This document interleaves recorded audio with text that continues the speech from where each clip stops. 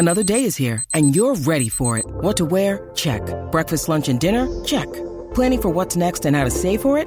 That's where Bank of America can help. For your financial to-dos, Bank of America has experts ready to help get you closer to your goals. Get started at one of our local financial centers or 24/7 in our mobile banking app. Find a location near you at bankofamerica.com/talktous. What would you like the power to do?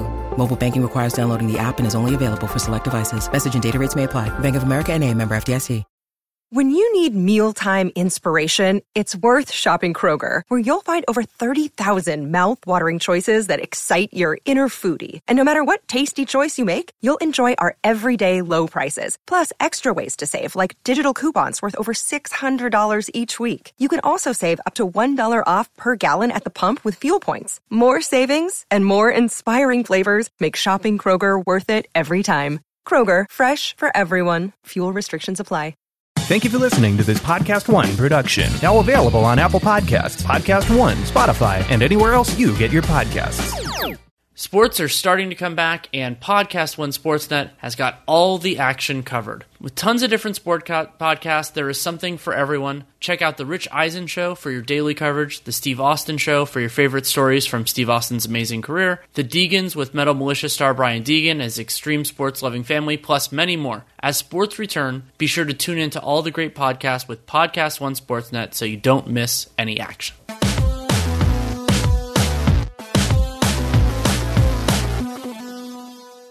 Welcome to Real GM Radio. I am Danny Leroux, your host, and so happy to have you with us for this episode. My guest is Jonathan Tjarks, currently of The Ringer, formerly my Real GM colleague, actually, and had a great conversation about where things stand in regards to the bubble, talk about Russell Westbrook's COVID-19 diagnosis, which came out shortly before we recorded during the day on Monday, but then also what we're interested in terms of the bubble, the potential ramifications for Houston, Dallas's future and present, the kind of that 3-6 morass in the Western Conference, and then some of the dynamics in the East, including Philadelphia, Boston, Toronto, and Milwaukee. So covered a lot of ground, a lot of things that I really enjoyed. And conversation is brought to you by BetOnline. Go there and use the Podcast One promo code to get a sign-up bonus when you create a new account. And, of course, tell them that you came from us. This episode runs a little bit over an hour. Lots of good stuff in here. I hope you enjoy it. Thanks so much for coming on. Hey, thanks for having me on. These crazy times we're living in. Absolutely. And kind of along those lines, we can start with the news. We're recording this during the day on Monday that Russell Westbrook, it becomes another prominent player who has tested positive for COVID-19. We don't know, and this is a real frustration with the way that this news has been announced, is that we don't know how long ago he tested positive. I haven't seen that in his announcement or anywhere else. I mean, players can do whatever the heck they want, but how, like, just your kind of quicker reaction on how this affects the seeding games and then the playoffs. Well, so today is the 14th of July, right? Or the 13th? Today's the 13th. So if it's 2 weeks, then he would be just getting out of quarantine right when the game is starting, right? Yeah, I think that's about right. And you would presumably he needs maybe a week or so to kind of get himself back together before the actual playoffs start. Yeah. Obviously, it's a rough timeline. Yeah, that's the part that's concerning to me. It's not whether he will be, quarantined and missing things that are important. It's that it takes time to ramp up, and if there's any sort of limitation, cardiovascular, that lingers, then it gets challenging. And Russell Westbrook's health is paramount, just like for every player and other person who tests positive here. But yeah, the timeline is really tight. And I had talked previously, like it was something that I've been interested in, wrote a piece actually for The Athletic about this, the group from 3 to 6. So the Rockets are 3 games ahead of the Mavericks in the loss column. That doesn't mean, it doesn't mean a ton, but that is a meaningful difference. But then all those teams from the Nuggets, the Jazz, the Thunder, and the Rockets, they're all really close. And what I found so interesting about those teams is that in a bracket system, the 3 through 6 play each other. And so the idea was, that whoever's, was playing the best is going to benefit, and whoever's playing the worst is probably going to play that team. This might loosen it up a little bit, but remember, the Jazz are dealing with a significant injury of a player who's not coming back, period, in Bojan Bogdanovic, and then the Thunder kind of, I think they were playing over their heads a little bit. So I think that Houston will be okay, but if it lingers, it becomes a problem. Wait, that was my first thought too. Was you just want to avoid the Clippers at 7? Yes, right. If you stay in the 3 to 6, whatever matchups, you'll figure it out. If you go to 7, now you're planning for your life in the first round right off the jump. So that's the big thing. Is like all those from 3 to 7. Who can stay out of 7? Who can get into that 3 through 6 range? And then on top of that, in 3 through 6, Denver has Jokic. He's not even in the bubble yet. He had COVID too. Right, and the Jazz guys got it early with Mitchell and Gobert, but a lot of these teams have been affected by COVID in different ways. And the other element of this that I was thinking about when the news came out, but also throughout the hiatus, is that Daryl Morey, justifiably so, really reworked this team around Russell Westbrook's specific strengths and weaknesses. And they're still, they still have a really talented foundation. James Harden, an MVP caliber player. They have a lot of logical support players, and they can work within a Harden-like heliocentric universe. That's not a problem. But think about all of the other moves they made. Functionally swapping Clint Capella for Robert Covington. And the key reason that happened, and they went to this 4 out, but your one that's in is your point guard system, was because of Russell Westbrook. And so if it ends up being for, hopefully not for any extended period of time, for a extended period of time, that it just doesn't work exactly the same way. And I'm interested to see how Mike D'Antoni and the Rockets adjust to, probably we'll see it in the seeding games, I would assume, to this system without the guy that they built the system to kind of suit. I would say the spotlight now moves to Eric Gordon, which really, it's on him regardless. He's been bad all year. They need him healthy. They need him at 100%. You can make the argument, is he their best two-way player? I would say there are times that he can be. So, if we're saying, that Harden isn't good enough defensively, I think, you can make it. I think Covington at times can be that. PJ Tucker at times. But, because Gordon can take on more usage. I think that's kind of what you're getting at. Yeah. Is that the other guys aren't scalable. He guarded Mitchell in the playoffs last year, too, really well. Well, and Gordon is a great example. He hasn't been used as often as numerous other guys. There's this group of players that I think the hiatus could, not will, because we just don't know yet, could benefit. And that's players who were dealing with or were not fully recovered from injuries. So Ben Simmons has been talked about a lot here. If his back issue is mostly or all cleared up, that's great. But Gordon seems like another clear example of that, of a player who wasn't right all year, but who is a very good player. And the other example of this for me a couple of years ago was Danny Green. Danny Green, when that last year on the Spurs, it's oh crap, is he just old? Did he get old all of a sudden? And he has a summer off and is on the Raptors, and all of a sudden it's oh no, he's still Danny Green. If Eric Gordon is that guy again for 2 months, then the Rockets are in a really good spot because some of their depth issues wash away because they haven't had him and they just don't have that many other capable options on roster. Yeah, and the game I always come back to, the one that's really stuck in my mind this year is the one against Utah where he dropped 50 points. It was totally out of the blue. I think it was no Harden, no Westbrook. But it was oh yeah, Eric Gordon can really play when he gets going. Right, and he also fits in their switch-heavy system. He is a stronger guy for his size. He's a freaking tank. Yeah, and so he works well there. It seems like they're still gonna execute that system. So yeah, Gordon becomes, there was this idea of, important sixth man and all that. I think he becomes a starter and a linchpin, at least during the non-Westbrook time. But even, I think that if he does well, then that could also give Westbrook a little bit more of kind of a landing area. So he has more range. So if it takes a little bit longer, then the Rockets aren't sunk or anything. Yeah, I think also, too, I was running the numbers on the post-trade Rockets. They're really not making a lot of threes. Mm-hmm. And, they're just missing. Westbrook has, his assists were dropping because his teammates were not knocking down threes. And Gordon's the guy you plug him in. Hopefully, you're getting back that, 8 3-pointers a game at a high percentage clip. Yeah, to put a number on that, I'll use per 100 possessions, not per 36 minutes. Since he got to Houston, Eric Gordon has taken between 13 and 14 3-pointers per 100 possessions, and before this year, he'd made 36 or 37% of those every year. So that's 3 out of 4, and then this year he was down to 32. But again, that was in less than 1,000 minutes, and so I think that Gordon, you're right. I think that he becomes a real swing guy on this team. And also, like, it could put the ball in Austin Rivers' hands more. They could go in a couple different directions here. And, like, it is this interesting idea that with the Austin Rivers is a great example of this, Eric Gordon is too, of players who at different points in their career have done more, but just don't need to, because when you have James Harden and Russell Westbrook, that's who's going to have the ball in their hands all the time. And maybe we start to see, I don't think we're going to see democracy when James Harden's in the game, because why? But in those other minutes, I think I think D'Antoni has an opportunity to try some really different stuff. And it's not like D'Antoni wants to necessarily or needs to run the exact offense that they've run with Harden and Westbrook. It's just he is creative enough and pragmatic enough to understand this is what I need to do with this team. And if you change the constituent pieces, then they can change the way these things work.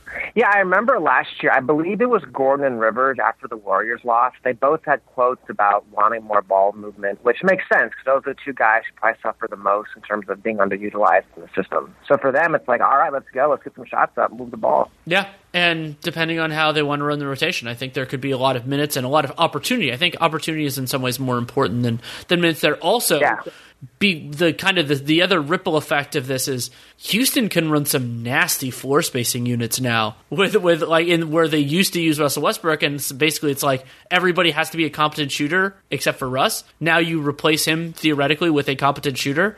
Could be interesting. Harden could put up some big numbers. It's funny you call him King James because, like, really he is more of a king than LeBron since how he played basketball. He's really the King James.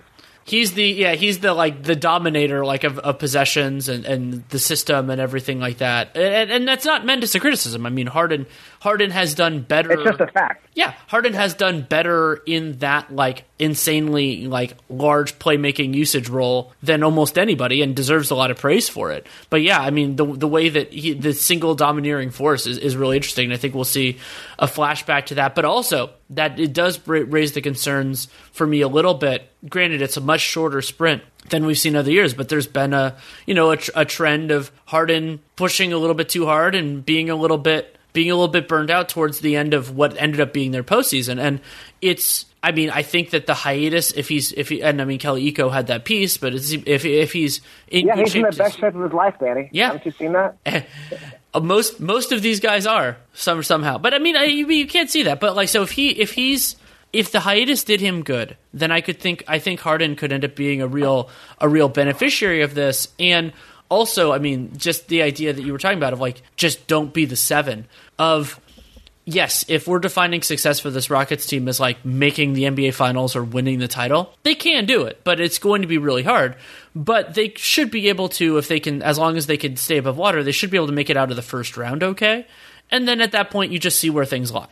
The one thing I'd be bummed out, I really want to see Houston OKC in the first round. Like, I would just kill for that series. That would be so much fun. Hopefully that can still happen without rusting out. Yeah, it absolutely. Well, I think my theory on that has been that the most likely way it happens is as the 4-5, and I think that's still absolutely possible. It could be because basically if Utah, we'll see where Utah is, but I think Denver, especially when you consider that they're a little bit ahead of these teams in overall record, I think that Denver will hold as the 3. And then then basically all that needs to happen is Utah needs to have a worse record than OKC and Houston, and they're one game ahead, so it's not like that's a crazy ask.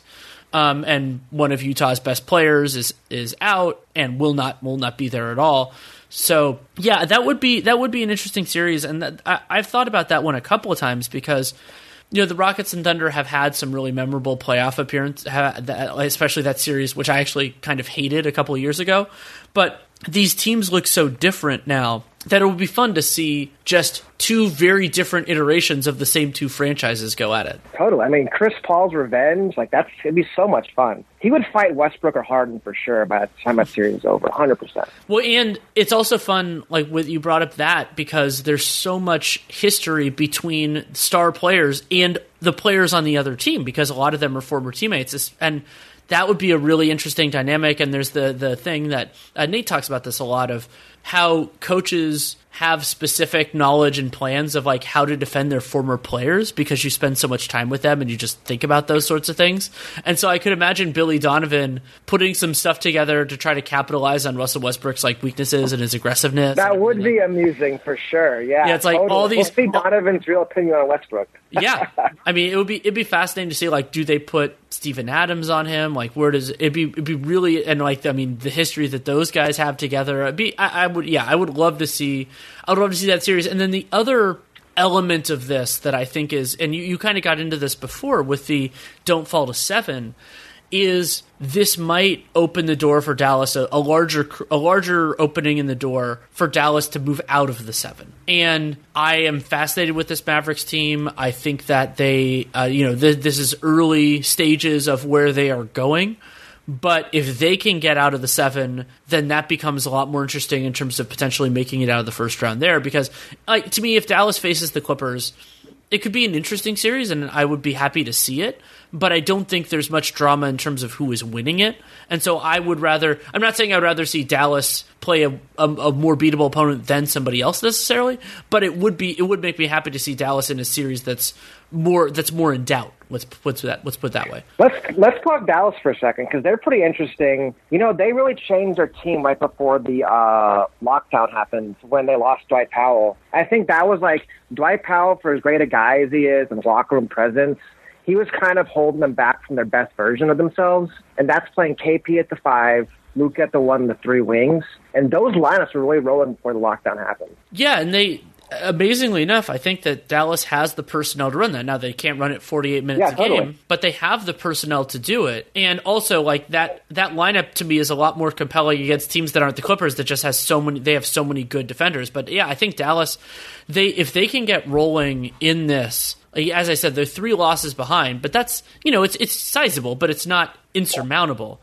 And from what I recall, their schedule isn't completely insane. They have Phoenix and Sac and Portland and Phoenix. Like, so those are all teams that we don't expect to make it into the final 8. And then they also, worth noting that they do play Milwaukee, but they do so late. Also worth noting, do you know who Dallas starts the bubble with? No. The Houston Rockets. So there you go. So that could potentially be like you face the Rockets when they're not all the way there, and that could be potentially about. Yeah. So Dallas, I think one of the ones that I've toyed around with, because they're different in a lot of ways, would be a Dallas-Denver series. Yes, that would be so much fun. Luka versus Jokic. They had to play at a classic game like in January where they both just went off. It was so much fun. Yeah, and also I think both of those teams are poorly suited to stopping the other team, which could be just a really fun like popcorn series in the first round. Yeah, I was going to call it the Fat Man Olympics, but now Jokic's going to look at it. Yeah, if the skinny Jokic stuff is real, the formerly Fat Man Olympics. Totally. Actually, with Dallas, I think so. Talking about their lineup, so the lineup we're talking about, it's Luka, Seth Curry, Hardaway, Finney-Smith, KP. What do you think about Tim Hardaway? Because people around Dallas are talking about him a lot because he has his player option next year. Like, what do you think is a good salary for him going forward? Curious to hear about that. I've been really impressed that he has fit in as a kind of a smaller but steady cog in a starting lineup of a good team. Like, I just didn't think that was his game, but he's defended a little bit better than I thought. He's been more of a complimentary, like, scorer, kind of lower usage guy than I anticipated, which I think has worked really well. I think in a normal universe, I think of solid starter money as being, 15 to 18 million a year. I don't think I'd go over that for him because I just don't think he can. I think if you move him higher in the pecking order, that just doesn't suit your team well. So I wouldn't go crazy with it. It's sort of like Danny Green runs into problems of this ilk too. But so what I think with Hardaway is it gets into this real challenge that Dallas has. I was writing an off-season preview for them this morning, is that Dallas has this unusual opportunity potentially in 2021, and that's that basically that 2021 is the year before Luka gets a raise. That could either be through an extension or that could just be a restricted free agency signing with Dallas or Dallas matching, whatever. And so basically the year before that, if they keep their books clear, the Mavericks can actually have space for a max guy Now, I have no idea who the heck they're going to get. I don't know who that player is, or whether it's like in a trade or whatever. But so that's the Hardaway dilemma, is that if let's say he opted out with the intention of re-signing on a longer-term deal, is Dallas willing to foreclose on the possibility of getting somebody better than Tim Hardaway? Because potentially they're looking for somebody who kind of fills that same role. Like they're looking for maybe somebody more in the Chris Middleton level, who I think is a better player than Tim Hardaway. No shame to Tim Hardaway. And I think that signing Tim Hardaway, so like if I were Donnie Nelson, I'd be telling Hardaway like, hey, well, you might be a part of our plans, but opting out is a big problem because who else is going to give you the money? And nobody has money this summer.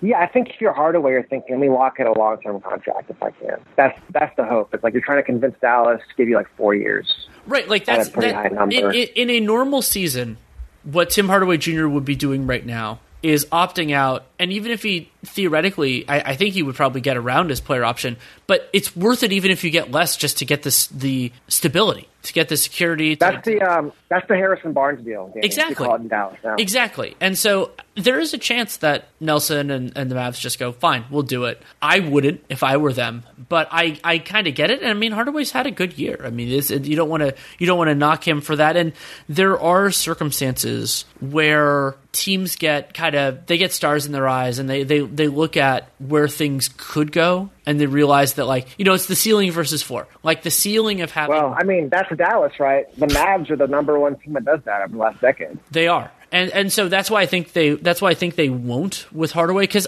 there are circumstances where you do that. If the player is, let's say they're better than 75% of the options that you could potentially get, and I don't think Hardaway's that bad. I think he's more in the like 30 to 40%, which is quite good actually, way better than I thought. But I think that it's with a lot of these player options, I think that it's just there aren't other suitors. So the number that I've been using, I'll just have this out there, put on my CBA kind of hat.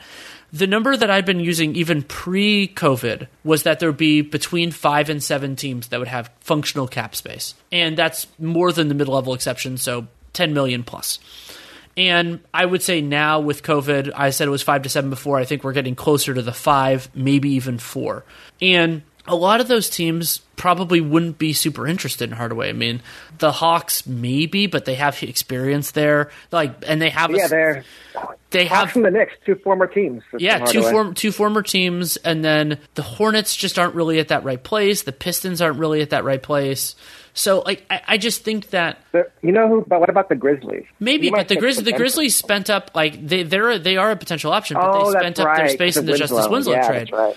And so I think what happened with him, it sort of parallels Derek Favors, in that both of those guys, it looked like they might have constituencies in free agency, but then the teams that looked like logical signing places for them just went a different direction and just closed that door.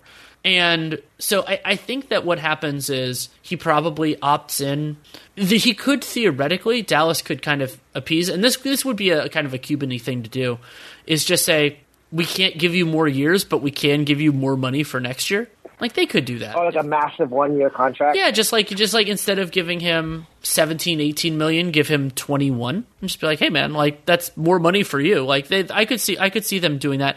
And the interesting wrinkle there, and this you could argue this either way for Hardaway, is, and this is why I think guys should do that more often, is the Lakers are a great example of this, is that if you sign a 1-year contract, and it can theoretically include specific forms of like a player option, if you sign a 1-year contract and you will have full or early bird rights at the end of it, you can veto any trade. So then they could theoretically do that with Hardaway and say, hey, if you do this with us, hey, we're not going to pay you this year, and you can just opt in if you want, that's fine. But if you opt out and sign a 1-year deal with us, you're going to be on the team all of next year. You'll get a great opportunity to sell yourself for 2021. Yeah, it's just it's funny because no one was really thinking he would do much this year, but He's really become kind of indispensable to the team. Yeah, it's impressive, and I mean, when sometimes you get into this challenge of how heavily do you want to use a prior and use the other situations? And Hardaway, not like a new NBA player. He had the 2 years with the Knicks, then 2 years with the Hawks, then a year and a half with the Knicks, and then went to Dallas. And so it's we hadn't really seen this guy in there at all. And yeah, it's true. Rick Carlisle's the best coach he's ever had. Playing with Luka makes things easier. This is a little bit lower usage for Hardaway than he's seen since his early days, and that makes it easier to be successful because you could focus on doing less things. But he's done really well, and I think that the Mavericks they're kind of in a good position because he can't leverage them into anything, but I think they still want to reconcile this relatively cleanly because there's a chance that they'll just want to bring him back in 21. Yeah, for sure. I mean, what do you buy the idea of, like, if we give him a contract and then, like, somehow we can get Giannis, we'll just trade him later, whatever. Like, don't even worry about the cap space until we actually need it. Do you buy that line of thinking? I do in certain circumstances. I mean, so the real challenge there, and I've dealt with this, being local, the closest team to me geographically is the Warriors, and it seems like that's part of the theory of the Andrew Wiggins, the D'Angelo Russell sign and trade, and then the Andrew Wiggins one is like, hey, we kind of need salary if we're going to do this big trade. The challenge there is that the other team has to kind of want what you have. Like in the Warriors circumstance, it's different because they weren't going to have cap space under any circumstance. But in Dallas's case, you'd rather have cap space because cap space can be anything unless you get the player on a value contract. If it's like Marcus Smart, if it ends up being that the player ends up being way better than the contract that they signed, then sure, yeah, then you're in a great spot. Then you get everything that you want. But my instinct is that Hardaway's not going to get squeezed enough to make that happen, but it is possible. Well, I'm just saying more in terms of, like, okay, let's say they sign Hardaway, and, like, let's say some miracle they can convince Giannis to come to Dallas.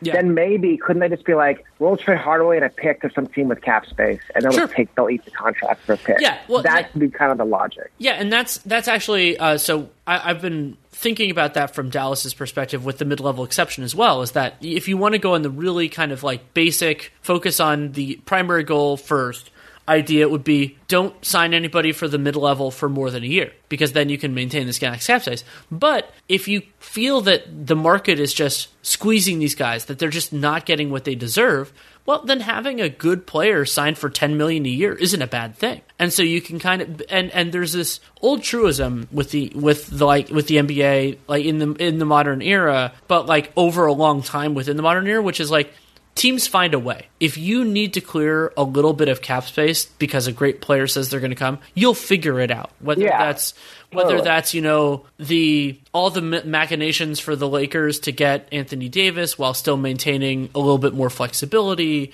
or all the stuff the Clippers did. There are a bunch of, going back to the Miami 3 guys, like all sorts of Kevin Durant and Kyrie Irving to the Nets.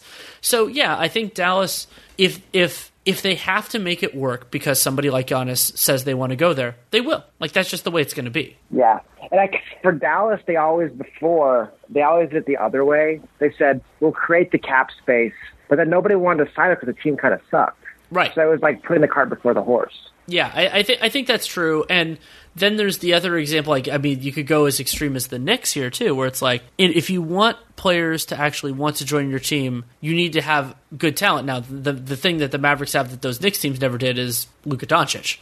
And that makes it a real... Well, here's the question, though. What I wonder, too, is Luka. I wonder, would guys really want to come play there given how much he holds the ball, right? If Luka's the point guard, he's going to be the man on this team, unless it's like a Giannis-type player, right? So how appealing is that to another star to play with the guy who's going to hold the ball the whole game? I think it really depends. I think that there are some guys who kind of understand what they are and would be totally cool with that. But you're right that there is, especially the all-star caliber guys that they would rather be the guy on a team than play with Luka. But I think so then maybe you start to get in other places. And the other thing that has to scare Dallas is the best free agents in 2021 are all in good situations right now. So Kawhi, it's not just like you need to be the best, or Giannis, let's say. You don't have to be the best situation of the free agent spots. You also have to be better than the team they're currently on as an overall package. That could be maybe they want to be in the city or whatever else it could be. But that, getting into that. But one of the guys I wanted to throw out at you, I've been thinking of Dallas as a potential destination for kind of the second tier guys that are quite good but just aren't max aren't the, the megastars. And so I think Drew Holiday would be a really interesting. Yeah, that would be perfect. Oh my gosh. Yeah, so For sure. And that sort of player I think will be available. Like the Drew Holiday, or maybe like a Gordon Hayward, or Oladipo is going to be a free agent in that class if he doesn't get an extension this fall. And I think that, or actually he could get it into the season.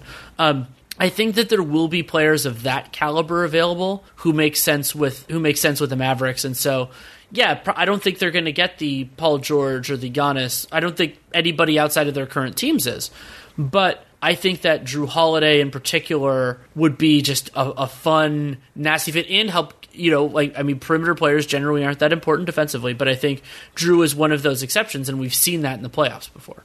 No, I would say with Dallas, the number one thing I want to see them do, which, I guess hard to find these guys, like I want that big wing defender to guard Kawhi, to guard LeBron. Right? There's not many of those guys out there, but they just got to find that big-bodied 6'7", 6'8", 225, 235-pound wing. Does that player exist they can get? I don't know, but they got to find that guy. Yeah, I think that you're right, and those players are often held by good teams to never let go because you never know if you're going to need them again. Yeah. And I think that it's interesting. Like I think that Dallas kind of wants what a lot of other people want, but they're pretty well suited to potentially selling somebody. Like again, those players are generally not trying to be the guy, unless we're the Paul Georges and the Kawhis of the world.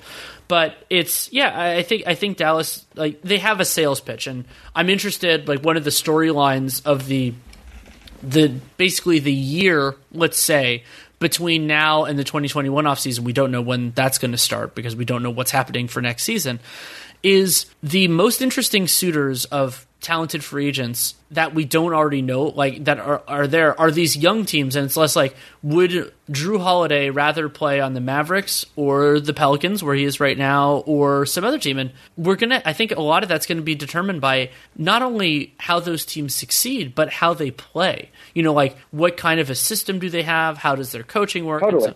And so Drew's a test case there. And I'm really interested, Dinwiddie could fit in a lot of these circumstances as well. I mentioned Gordon Hayward and Victor Oladipo, potentially Danny Green, depending on what happens with the Lakers. So yeah, I wonder how Dallas situates themselves, how New Orleans does. Atlanta could be in that conversation too. Memphis could be in that situation too. So all those teams, they're not in glamour markets, though a lot of them have histories, like have won championships or have been competitive before. But what do those kind of players want, and what situation are they most excited about? And then you have the other dominoes of like all the other big guys at the front of the table, kind of how that all ripples down. Yeah, I guess one more thing I was going to ask about the Mavs. What do you buy this theory? I've been thinking about this. Like, would it maybe make more sense for Dallas to play the Clippers this year so Luka gets a first-hand taste of like championship-level defense? Like going up against Paul George and Kawhi for 7 games. Maybe that's like more long-term beneficial for him to see how high the bar actually is to be a champion, as opposed to like beating up on Denver for 7 years. He's played high-level competition before, but you're right that wasn't really against like American wings. That wasn't as much of the. That's the one thing we want to see against, right? Yeah, that 6'8" Paul George type defender. Yeah, you could argue that looks like. You could argue that the best case scenario would be to get like to the 6 or the 5, and then face one of those teams in the second round. Like if they got, let's say they got to the 6, and then we had that Dallas Denver series and they won it. But if you didn't have a guarantee, obviously, that they were going to win that, yeah, that's a totally reasonable tack to take. Is that there would be, even if you don't get through a series, of knowing this is where the bar is. I think that could be really good, not only for Luka but for Kristaps Porzingis. Like he hasn't gone through this either, and I think that could be good. Yeah, has he been in the playoffs? No, he hasn't. No, right? No, neither one of them has. Plenty more to talk about with Jonathan, but first a message from BetOnline. As sports keep coming back, so do your chances to bet on them with our exclusive wagering partner, BetOnline. With NASCAR, Formula One, and English Premier League in full swing, there is no shortage of ways to get in on the action. So visit BetOnline or use your mobile device and use the Podcast1 promo code to receive your new welcome bonus. And of course, tell them you came from us. If you need more, BetOnline has simulated Madden NFL games, NBA 2K, and UFC happening every day live for you to watch and wager on. And as sports get closer to returning, BetOnline has futures odds on everything you can imagine. Season win totals, division odds, and even odds on every league championship. So visit BetOnline or use your mobile device to join now, and make sure to use that Podcast1 promo code to receive your new welcome bonus and let them know that you came from us. So check out BetOnline, your online wagering experts. You wrote a good piece on the Clippers for The Ringer last week, and what you focused on, and it makes sense that we talk a lot about Kawhi Leonard, because Kawhi, Finals MVP last year, best player in the playoffs last year. But Paul George, not only for legacy purposes, but as a fit of a second banana, is a really challenging, compelling story here that could end up swinging a championship. Yeah, I mean, Paul George, just in terms of 6'8", elite shooter, multi-positional defender. He's pretty much like, if you were drawing up, basically the article is about, if you were drawing up a number 2 in a lab, it would be Paul George, right? Because any number 1 you have, Paul George can play off them really, really well. And then it's like, okay, if he has the number 2 game, this is really his first chance to be a true number 2. So how's he going to do in that role? Like, now he's kind of like Klay Thompson almost. How can he do? Can he have like a Klay Thompson like playoffs, basically? Right, and the skill set is there also something you want in number 2, and you brought up in the piece, you talked about the hybrid of Klay Thompson and Scottie Pippen, like something that Scottie could do. Klay does this too, but in a different way, is when you need them to step up and take on a larger role, they can't. And a number 2 isn't just about complementing the number 1. It's about being able to forge ahead and do things on your own too. And I think that Paul George is a really good fit there. And when you think about not the game to game, I think that the Clippers, it was this season, it was always about what they could be defensively, not what they were, each game. But Kawhi Leonard and Paul George, both guys have dealt with injuries, especially George with his shoulder stuff as recently as, about a year ago. So I think that they fit together really well on both ends of the floor, and also, wing size guys. We just kind of got into this a little bit with the Mavericks. You can put a lot of different lineup combinations around them, and having 2 players who can do a lot with the ball in their hands, can both shoot reliably, but are also just devastating defenders. Then Doc can just, if he wants to go big, sure. They've got options there. They've got Marcus Morris. They've got Zubats. They've got Montrezl Harrell. But if they want to go smaller, those guys, I think you'd be totally fine against almost everybody having Kawhi at the 4, Paul George at the 3, and then you could get better floor spacing. And that Paul George is really important to making that happen, because if they didn't have him, they would be throwing a lot of guys into the fire who don't really have that size.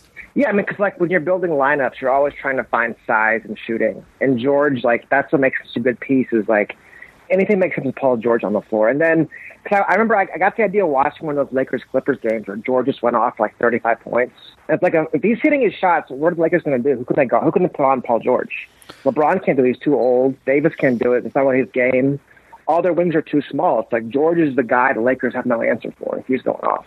Right, and I've been fixated on the kind of the Paul George, Kawhi versus LeBron and AD stuff because of the potential of a conference finals series for them. Something that Ben Golliver brought up a couple weeks ago in this podcast was the idea that this other weird kind of quirk of this is that the Clippers theoretically benefit from the bubble because they were going to face, probably in the conference finals, the Lakers, who would have had home court and would have probably had home court in Clippers games because of the way the city of LA is structured.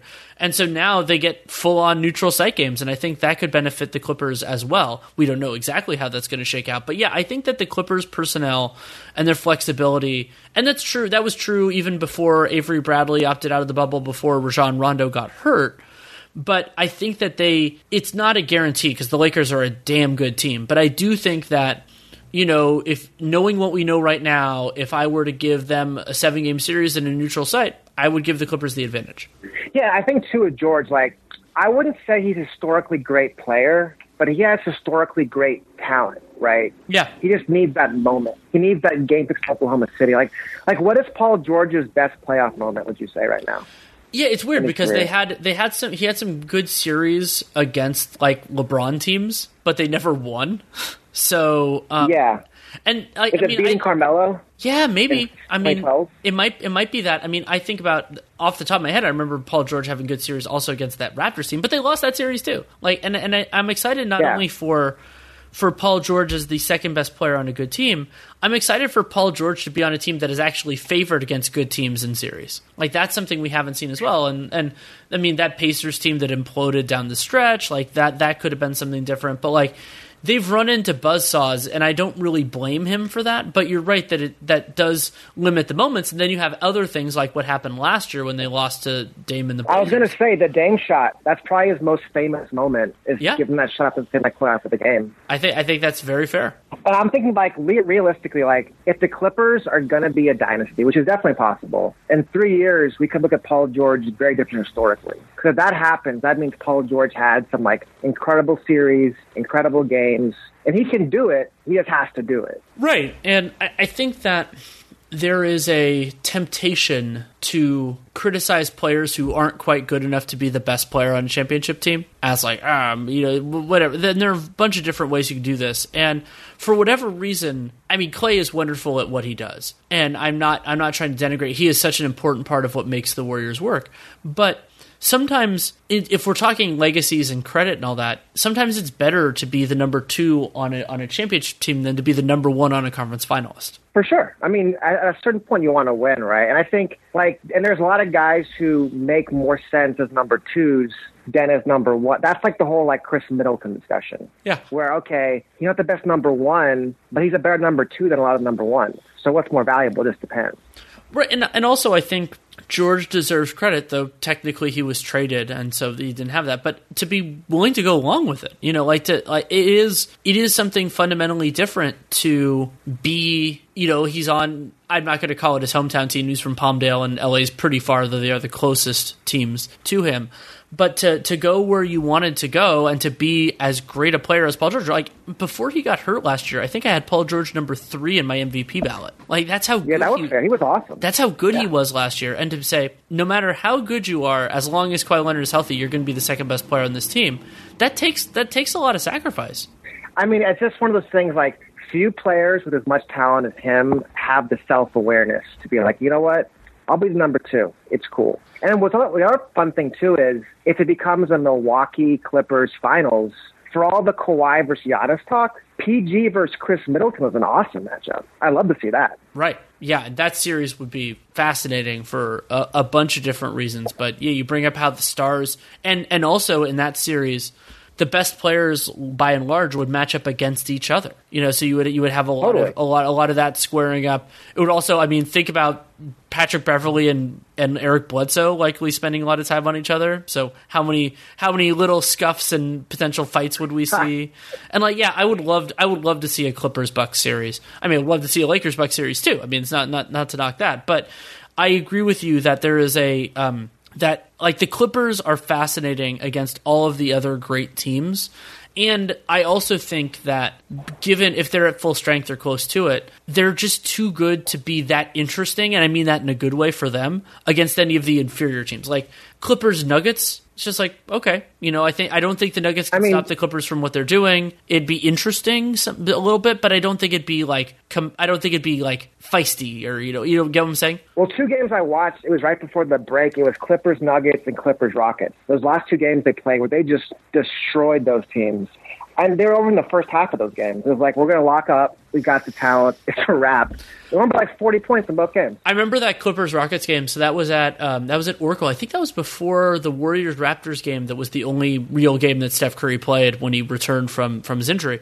And so, I got to Chase Center early. I was really excited. I got there, and then it was like the game was over in 10 minutes. I remember the game. It wasn't like the Clippers were playing that awesome. It was just like, we're so talented. When we get our game going, y'all cannot stop us. We can stop you, and it's a wrap. It was just like, fuck. It felt very much like those Warriors teams when KD were like, we're in control. There's nothing you can do. We're bigger, better, and more skilled than you. Forget it. Well, and that's the new story of the regular season is teams, and it's funny that it's the Clippers who haven't done anything as a unit that know they don't need to use their fastball every time out there. They can get guys out with other pitches, but they have it when they need it. And I think we've seen that a little bit with the Lakers, but I think part of the reason the Lakers are going to have the number 1 seed is that they pushed it more often.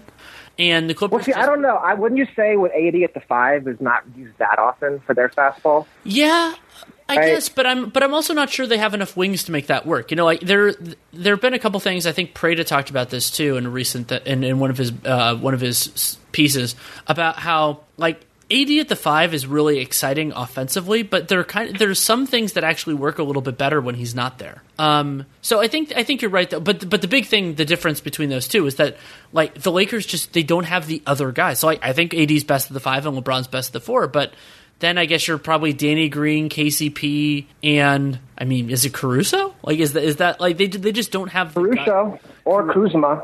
Or Kuzma. I just don't like his game fit with that team. But yeah, I just think they're one guy short. Now they're still a damn good team. It's funny you talk about with their fastball. I think back to that Houston Golden State series last year where it was game 1. It was death lineup and like Tucker. It was like, whatever. Let's not messing around. Let's get to the business. The whole year was just meaningless. Yep. Let's get our 5 guys out there and play ball. Yeah, absolutely. And I'm so pumped that it's going to be a short sprint for the final because I'm hoping that, you know, given everything else with those caveats as you'd expect, that they're not going to get as burned out. And the other, like the huge thing that I get a better sense of this because talking to media members, but also players talk about this pretty openly if you ask them, is that they're not going to be traveling. And the atmosphere is going to be really different, but like that takes a lot out of you. And you can think it's even more draining in the regular. So they won't have the accumulation of travel in the regular season in the same respect. And then most of them are in the bubble now. Some are coming in soon.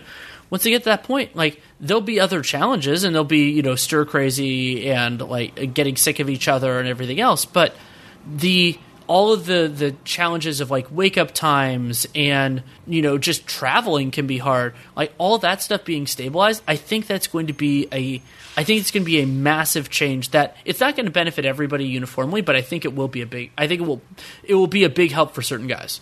Yeah, I think for sure which is like the world's biggest if you can get to round 2, round 3, and only elite teams left, I think they'll all be locked in at that point. It won't matter that they're in the bubble. Their families will be there too at that point, and it'll be some serious business. It's just getting to that point, anybody getting sick. That's, my gosh, who knows? Yeah.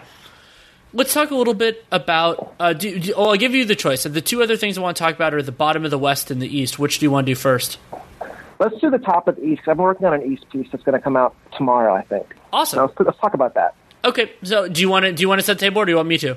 Okay, so basically what my piece is about, I was looking at the 3 teams who I think made interesting moves right before the lockdown. So Milwaukee adding Marvin Williams, Miami adding Iguodala, and then Philly adding all those guys.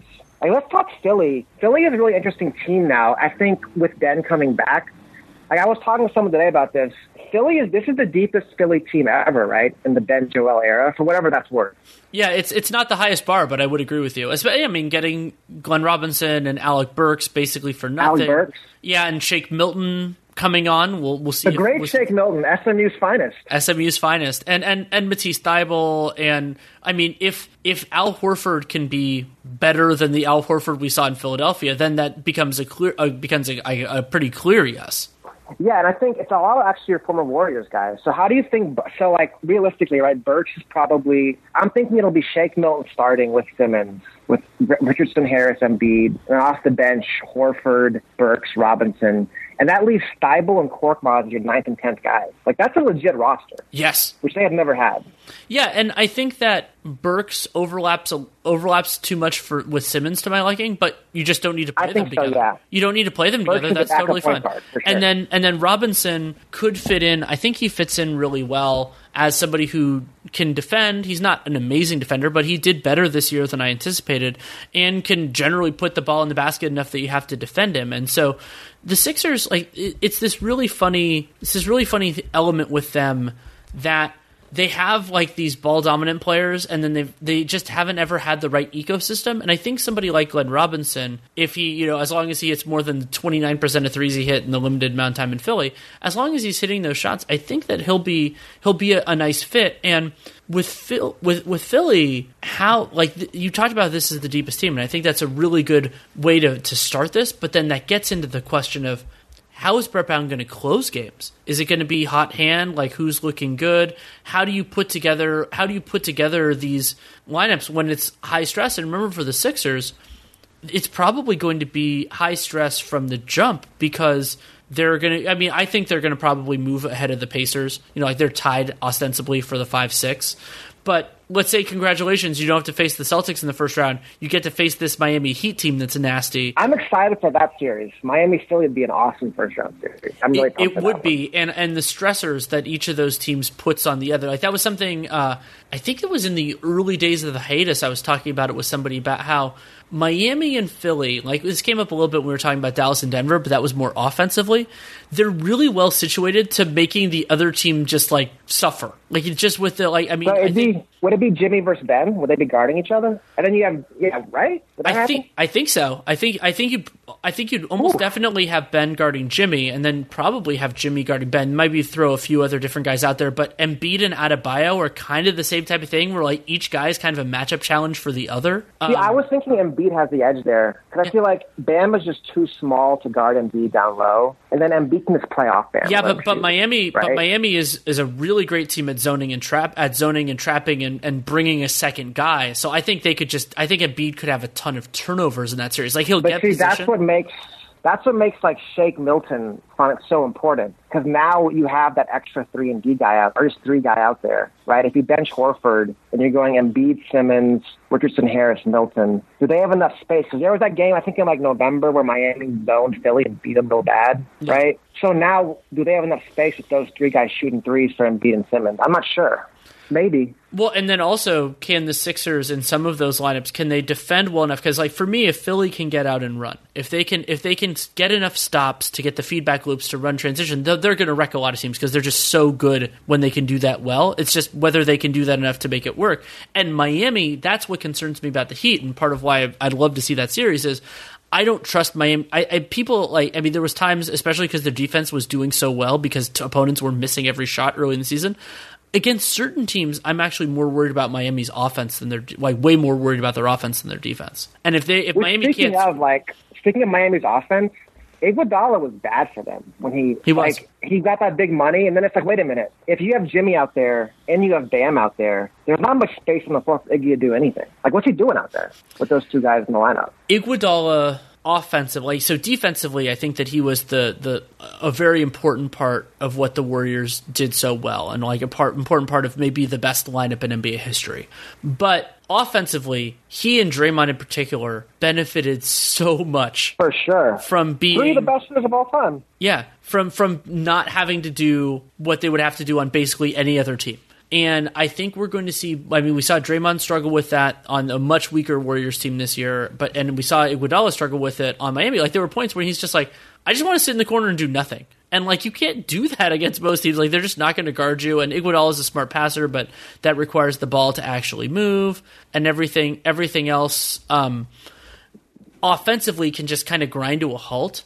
And so I wonder how that's going to all fit. But, they do have Duncan Robinson, and he's nasty. And also, Spo and the coaching staff has had a long time to think about this, and I think that's actually something I haven't written about this because I think you would want quotes. So if anybody who the writers who talk with people a lot could get this, I think that there's a weird benefit of going into the bubble with everybody kind of having stable rosters after the trade deadline. So coaches have had a long time to think about what worked and what didn't. And so what sort of things shift based on because coaches don't usually, you're driving game by game, week by week to just like basically get your players through it.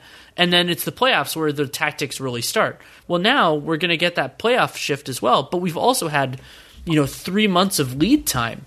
And so does like Mike Budenholzer think about Marvin Williams' place in the rotation differently now than he would have if we'd rolled straight through. Yeah, and speaking of going back to your saying with guys who benefit from the time off, I think Miami gets Tyler Hero back. He'll be back and ready to play. And I could see him taking Iguodala's minutes because he can shoot. Yeah, I could see it. And Iguodala, I could see him being important in a small role rather than being important in a big role. If that could end up being the way this shakes out. What happened, if you look at the numbers, Miami found a lineup that worked. It was Dragic, Robinson, Iguodala, Crowder, Olynyk. Sure. And Iguodala was like the worst shooter of the bunch. But unfortunately, when you have Jimmy and Bam there, it just doesn't leave too many spots for him. And one thing I was wondering, maybe we'll see it in this year's playoffs, maybe there's a ceiling for a Jimmy Bam team. Because if your best 2 players can't shoot threes, it really kind of boxes you in the way you build the rest of your roster.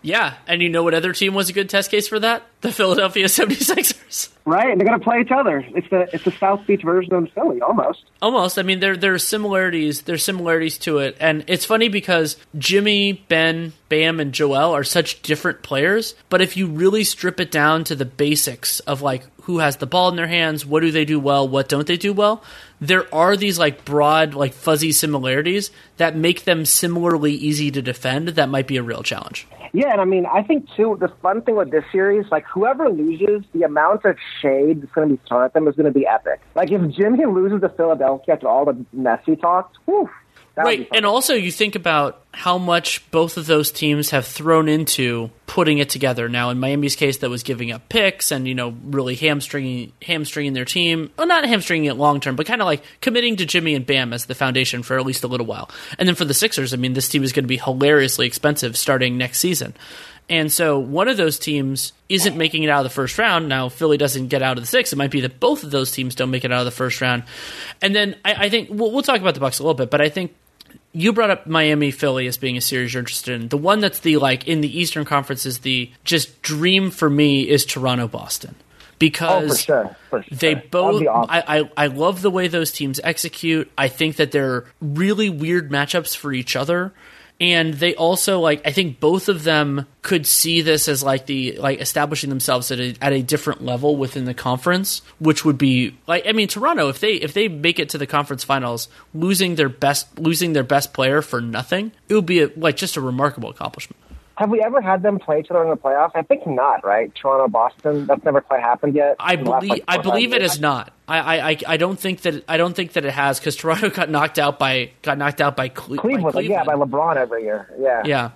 But yeah, I don't. That would be that's a fun series. I'd love to talk Toronto Boston for a little bit. Yeah, I mean, so another one where I'd be very interested in how they match up specifically. So I mean, Jason Tatum has been just this breakout, especially around February on, like where he was taking all these off the dribble threes. But Toronto have strong guys that are big that can make life hard on him, and like Siakam and OG Anunoby. And also both teams that have a lot of really smart defenders. And so, but what I've been fixated on in that series, like I just recently recorded with Jared Weiss, and we didn't talk about this as much because I mean, we'll see if the series actually happens. But Toronto, so Boston has this weakness. I'll frame it from Boston's perspective. I've thought for a long time that Boston has this weakness against like these the dominant wing scorers that they just don't really have the right guy for. I mean, Jaylen Brown's done a better job. That's not really what Jason Tatum's best at, though he did do a good job in a couple late games, including against Kawhi. I think that was in March. But Toronto doesn't have that guy either. So then it's like Boston has this defensive weakness that Toronto can't capitalize on. And then I think that could end up being fascinating. The thing I'm curious about, I look at it so with Tatum, obviously he elevated up this year, but it doesn't feel like he's ready to be the primary playmaker yet. I think he's at 2.5, 3 assists. That's probably still a few years down the line for him. So that means either Kemba or Hayward's got to move the ball against an elite defense. And Kemba has never really been in a big-time series. I'm curious to see if he can even stay on the floor against Toronto, or if they can get him out the lineup by attacking him on defense.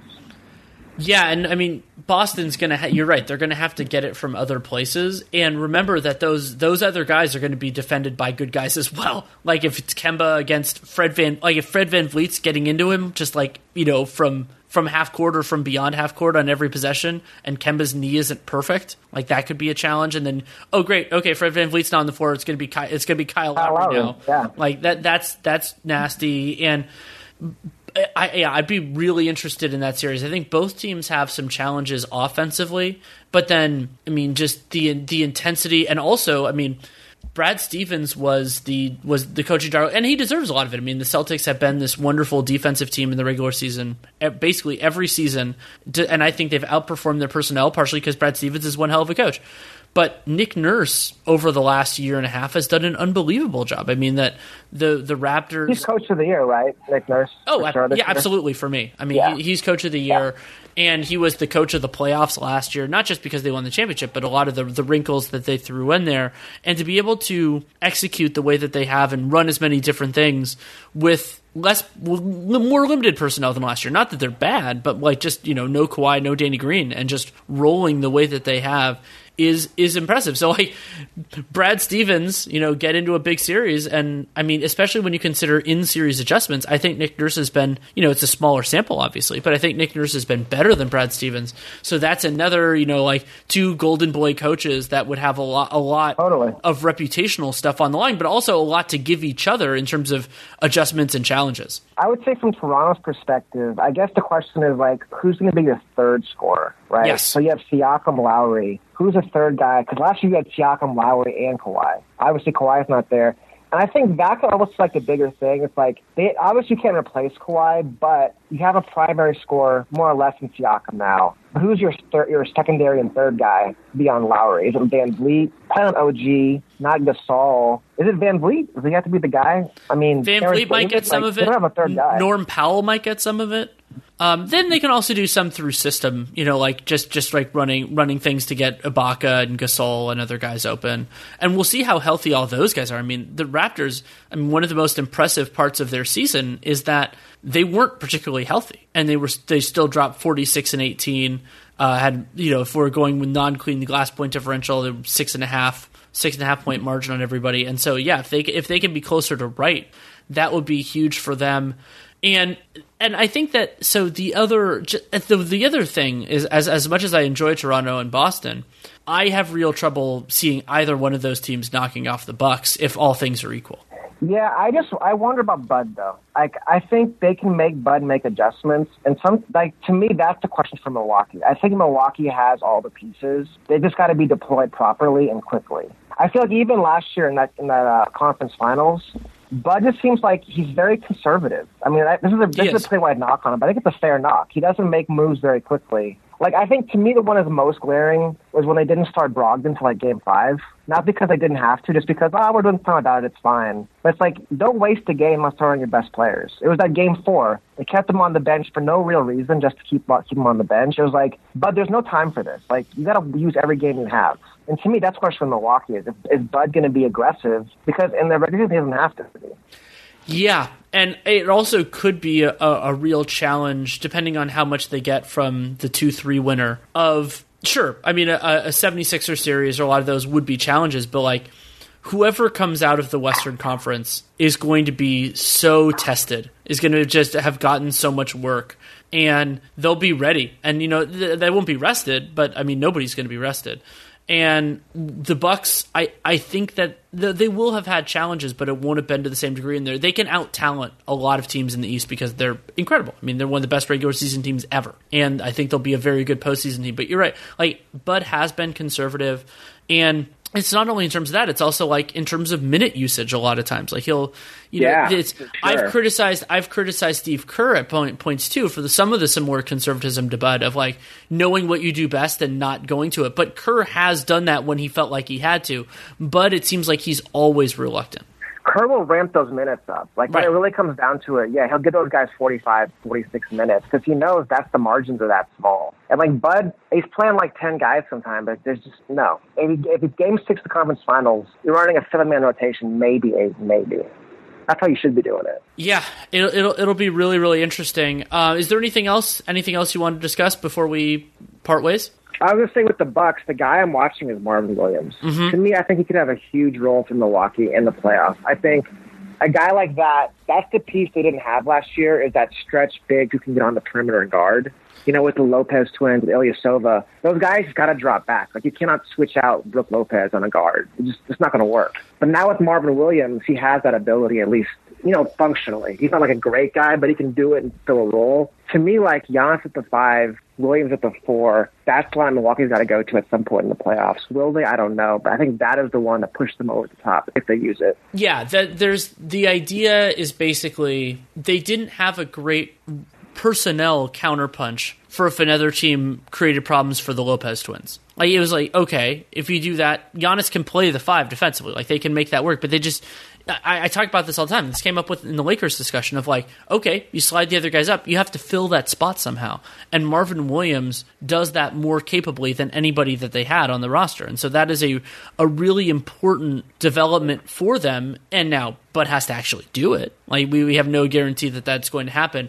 But at least now there is that lineup that makes complete sense, and they can throw kind of whoever they want in the two guard spot there. It might be Dante DiVincenzo, could be a couple other options, but now you can get the 3-4-5 if you want to see Middleton as the 3 there. You can get that in a lineup that will defend well, but also will have good floor spacing, and that's really exciting. I guess speaking of floor spacing, the real other question is, like, does Bud trust Bledsoe? Oh, God. How much does Bledsoe get after what happened last 2 years? At what point does that get pulled? Well, and that was my big criticism of letting Malcolm Brogdon go, was that Malcolm Brogdon was better than Bledsoe last year for sure, in that series. And so now it's like, oh crap, if Bledsoe just doesn't, and remember, the stressors, especially if it's Toronto, if that's the team in face, Bledsoe's going to have Fred VanVleet and Kyle Lowry on his ass. Like, if that, and then if theoretically, if they make it through that and face especially if it's the Clippers, then it's, Pat Bev probably. Then if it doesn't work, if Bledsoe just kind of isn't at that level offensively, defensively, I'm not particularly concerned. If he's not there offensively, then it just gets so much. The offense can bog down, and that's part of what Toronto did so well last year, was that they made the Bucks basic and then were able to stop that well. And I would say with Bledsoe, I would say the key guys, you mentioned them, it's George Hill and it's DiVincenzo. Yeah. He could be really important to them in these playoffs. He could be, and so. How do they there's the whole old Mike Tyson thing of everybody has a plan until you get hit in the mouth. But it's like one of the challenges of playoff basketball is you have to assume that the best opponents are going to take away what you want to do, but it's how well can you handle everything else. And the Bucks, they're not abysmal at that. They're better now than they were getting Marvin Williams, having a couple of center options. But I think the guard line, I am still concerned. And so DiVincenzo can step up, George Hill can step up. But, the phrase that I used the day it happened was losing Malcolm Brogdon could haunt the franchise. And they could very easily win the championship this year. They were the best team. But if they don't, it wouldn't surprise me if it was something like that was an underlying factor in what happened. Well, I'm not saying it's not that he's James Harden, but there's definitely parallels in terms of the team was great without him in the regular season. A small market team lets the third best player go, but then in the later rounds of the playoffs, that really comes back to haunt them. That's definitely a possible outcome. Right, because you brought this, you used the phrase before of like the margins are so thin, and I think that's really true. And very good players aren't easy to come by.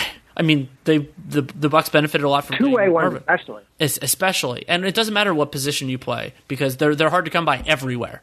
And I am really interested in how the Bucks work as a counterpuncher this year, because there are teams, even in if they play Philly in the second round, the first round's gonna be fine. There's obviously no concern there, but in the second round, Philly, Miami, if it's one of those two teams, probably less so if it's Indiana.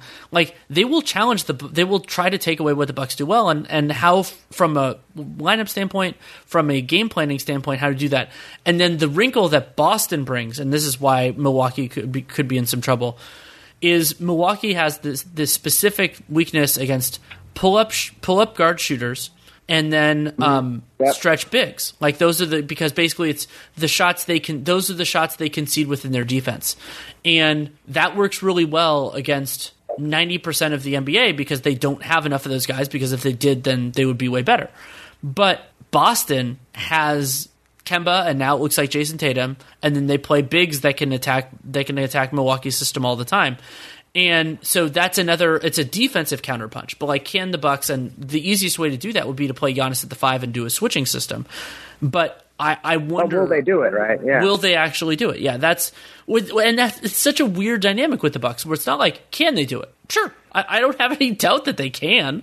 It's just, will they? Yeah, that would be Giannis versus Celtics 3. Those are some great series. Actually, the first one was a great series, but those are some fun series. It's the third time around. Absolutely, yeah. So either way, there are going to be some demons in play for the Bucks in the conference finals, assuming they make it. And I'm really interested in how that turns out. But we can leave it there. We're still not a month away from the bubble, but we're still a long way from the playoffs. So hopefully we'll talk about that when the time comes. Thanks so much for coming on. Love talking to you, man. Cool. Yeah, well, I had fun, and let's hope, it's fun talking basketball. Let's hope we're talking basketball in 2 months and not, everything else.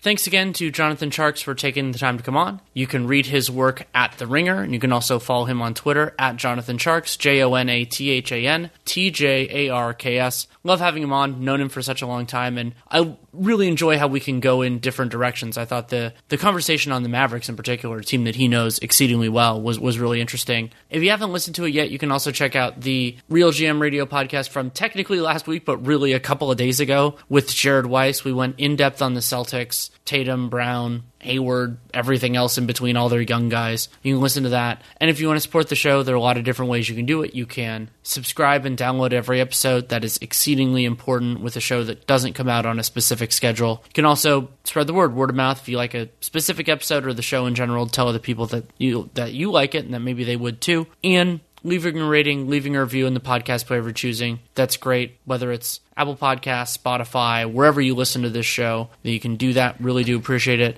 And then the most important thing you can do for this show and any other that has them is to support our sponsors for this episode. That is BetOnline. Go to their website and use the Podcast One promo code to tell them you came from us and to get yourself an awesome sign-up bonus, which is great. Only a couple more Real GM radios until the actual bubble play starts, which is really exciting, assuming everything goes to form, which we sincerely hope that it does. I have a couple of guests probably lined up. We'll see where it goes from here. Excited about that and excited about having actual basketball to talk about, of course. If you have any feedback on the show, good, bad, or indifferent, DannyLaRueNBA@gmail.com is the way to get it to me. If you take the time to write it, I will take the time to read it. That is my promise. I will try to respond if I can. I don't promise that, but I will do my best. But I have them in a special place, so I always read them. And if you want to check out my other work, Dunked On, we're 2 days a week. We're really doing these in-depth young player scouts. So it's players who've been in the league 3 years or fewer and getting into how they're looking so far, giving development grades for guys that have been in the league for a little while. And my writing at The Athletic, doing my own off-season preview series, and then also a collaborative one with Seth Partnow, Dave Dufour, and Sam Vecini, which are a lot of fun. The entire Delete 8 should be up now, so you can take a look at those. And then my solo one, the entire Delete 8, should be up before the start of the bubble game, so that's pretty exciting to have all that together. So yeah, just stay in touch with all that, and hope you can ride it through the next couple weeks until the games get back, assuming they hold on to the normal schedule. And thank you so much for listening. Take care, and make it a great day.